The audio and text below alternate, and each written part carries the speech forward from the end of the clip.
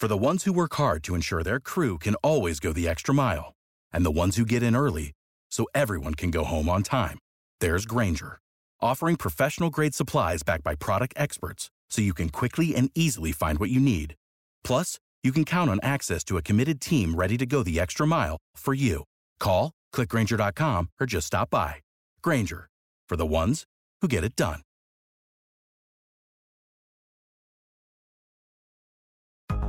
Searching for just the right job? Whether you're looking for full-time, part-time, or seasonal work, you can get started today. Amazon Jobs offers the whole package with great pay and flexible shifts that allow you to choose when and how much you work. Find a warehouse close to home and discover the role that works for you. To get your application started for an hourly job, go to Amazon.com/apply. That's Amazon.com/apply. Amazon is proud to be an equal opportunity employer.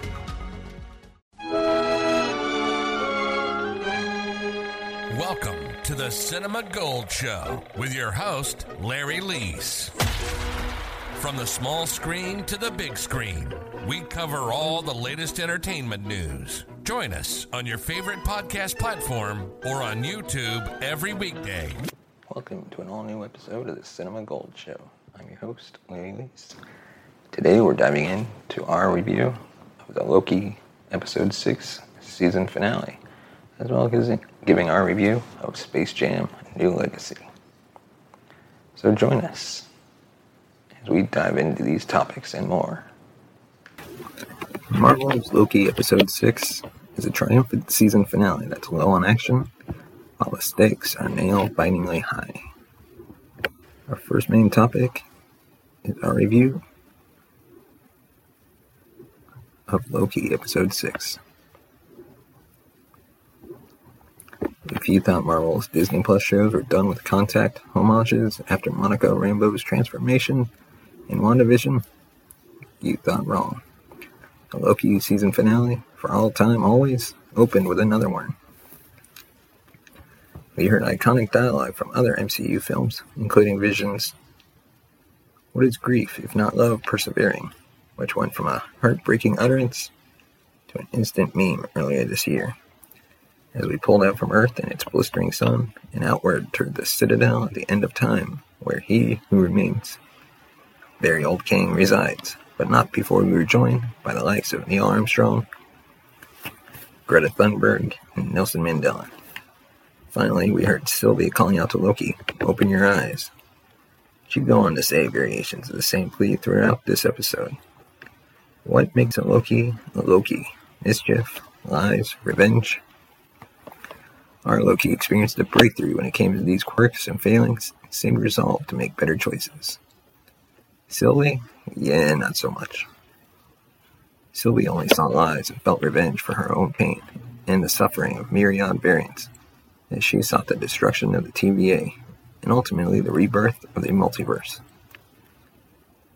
I found myself just as much on her side as I was on Loki's, and the creators of the show did a great job to get me there, because Loki, King, and Sylvie all had valid points to make, while arguing about whether to kickstart the infinite possibilities of the multiverse. Once you open that box, it's not easy to close, existentially or narratively. But we knew a multiverse madness was on the horizon, and that Sylvie was probably going to be the winner of this particular argument. The Loki season finale reaped the benefits of getting most of its big action out of the way in the penultimate episode's battle against Alioth. And I felt no disappointment that For All Time Always had about half an hour of exposition in store.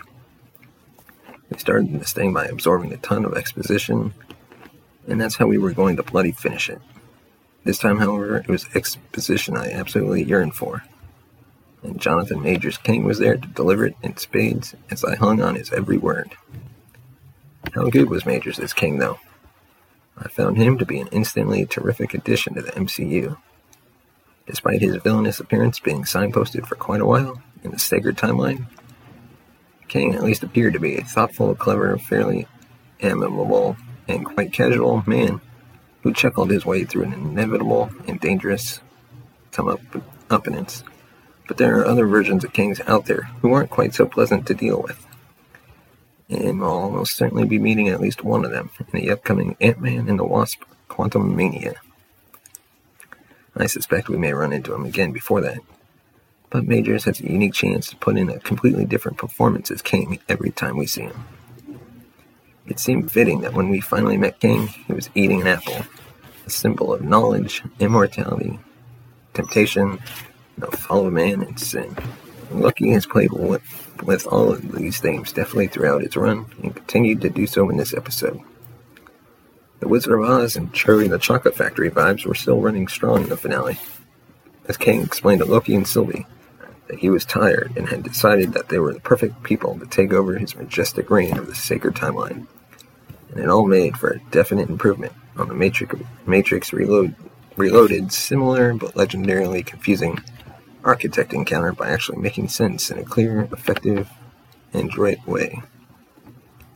It takes a lot to write Loki into a place where he plays a fairly innocent pawn in a chess game that he has no idea how to play, especially after we've seen him be several moves ahead in other MCU outings. But to have him be the voice of reason in that scenario was quite something. I may not have completely bought into the romance between Loki and Sylvie, but I did buy into the essential ways that they were too different to trust each other when push comes to shove. King managed to give Renslayer a bite of the apple before he met the end of Sylvie's sword by passing on some key knowledge through missed minutes. Renslayer and King are heavily connected in the comics, even becoming romantically involved at several points. So we can probably expect to see them on screen together in the future, now that she has ditched Mobius and the TVA and set out on her own quest. As Sylvie defied Loki, so Renslayer defied Mobius. But hey, that's free will for you. I was pretty gutted to find out during the episode's Planet of the Apes cliffhanger that Mobius doesn't remember Loki, and that their friendship is now entirely one-sided. But I trust that these two will reconnect at some point. I can only assume that Owen Wilson will return for Loki Season 2. And that assumption is just one thing keeping me happy right now as I bid goodbye to Loki for a while. I enjoyed watching every episode of this series, but I'm glad that in the Season 1 finale, we not only got answers, but actually saw one of the Disney Plus shows dare to impact the MCU in a major way. Far beyond the kind of personal character and power development we saw with Wanda and Sam. Yes, the multiverse has returned, and we have no idea what madness lies ahead. Only that a war beyond our wildest nightmares with King at the center of it is coming. Couldn't be more excited to find out what happens next, or how Loki and the rest of the MCU will play their parts as Phase 4 unravels.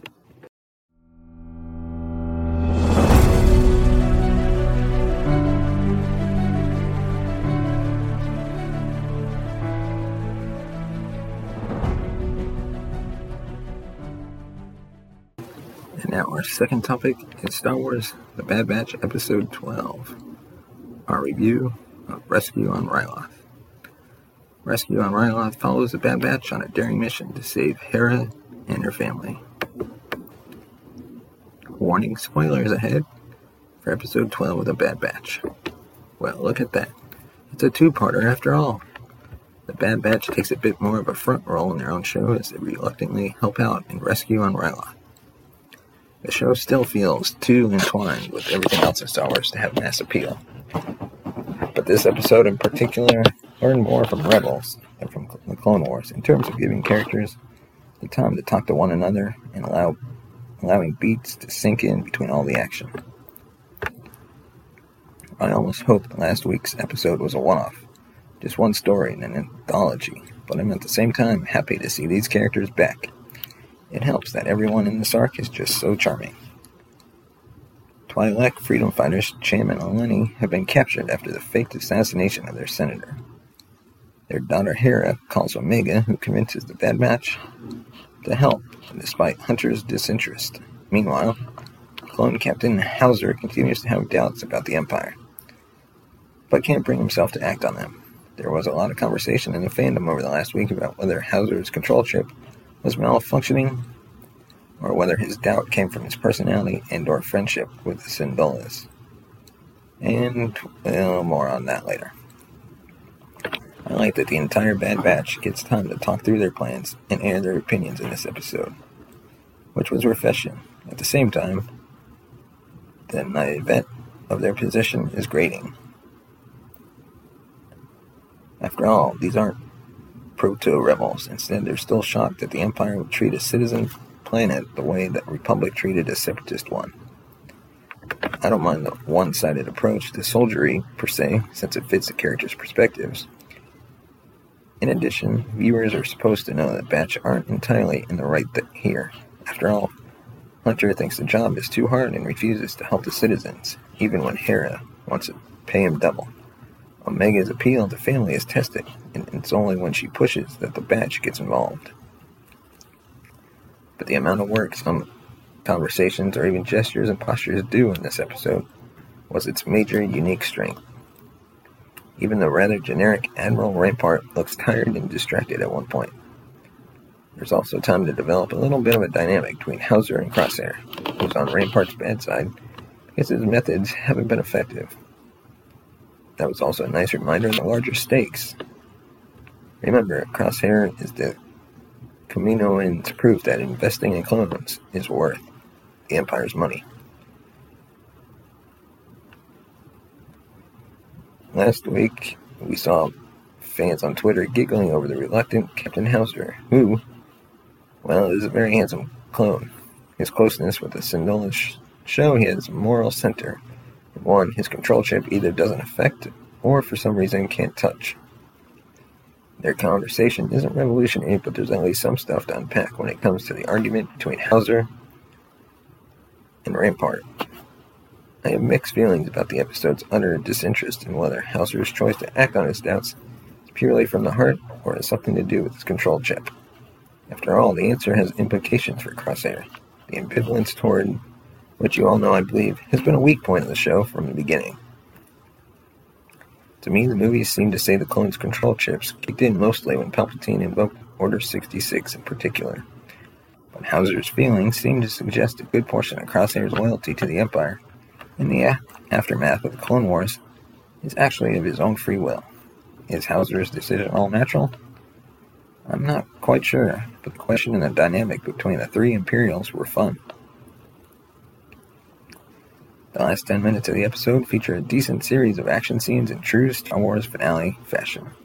They're impressive for the way they intertwine the tension around Hauser's attempt to sway other clones against the Empire, and for a particularly heart-wrenching occasion, Hera's first flight. I adore that she was clearly over-enthusiastic, but competent. However, this episode doesn't quite balance its main characters with the Twi'lek plot as well. Since Hunter legitimately doesn't have any skin in this game, his team's job is less grounded in the plot and setting than Hera's or Hauser's.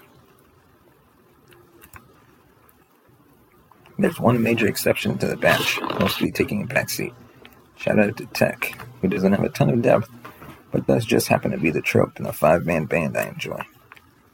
His lack of emotion and nerd interest are usually portrayed as useful, but a bit off-putting, even to his brothers. He doesn't have any less characterization or competence than, say, Echo, but usually sticks to a side role, so it was especially satisfying to see him do some fancy flying this episode. Slowing a ship around at nearly a dead stop so Wrecker could take the shot. The other nice thing about this episode is that it doesn't go for shock. It's hopeful in the end, pulling some characters out of the fire while making the viewer tense against the burn. It's already been established in canon that Hera's mother doesn't survive the early years of the rebellion, but I'm glad not to have watched her die today. While the show continues to feel inessential, the last 2 weeks have been very entertaining. It also managed to pack a lot of answers to the central question in the show: what happened to the clones after Order 66? It's turning out to be a hard question to answer, and at best, like today, it feels realistic instead of inconclusive. The answer might end up being that a lot of different things happen, and a lot of different people worked according to their interests. Rescue on Ryloth ends with Crosshair off the leash, further tying a mostly standalone episode to the wider story.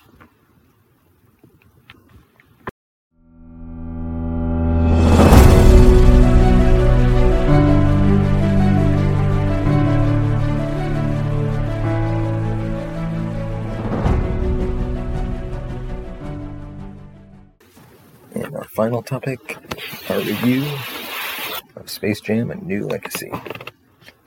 It's impossible to watch Space Jam: A New Legacy without comparing it to the original 1996 Space Jam. Mary redeemed a $50,000 cash prize playing Chumba Casino online. I was only playing for fun, so winning was a dream come true. Chumba Casino is America's favorite free online social casino. You too could have the chance to win life-changing cash prizes. Absolutely anybody could be like Mary. Be like Mary. Log on to ChumbaCasino.com and play for free now. No purchase necessary. Void where prohibited by law. 18 plus terms and conditions apply. See website for details. The voice in the preceding commercial was not the actual voice of the winner. Sick of being upsold at gyms?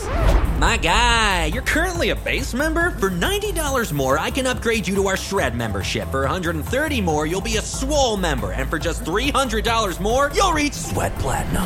At Planet Fitness, you'll get energy without the upsell. Never pushy, always free fitness training and equipment for every workout. It's fitness that fits your budget. Join Planet Fitness for just $1 down and $10 a month. Cancel anytime. Deal ends Friday, May 10th. See Home Club for details.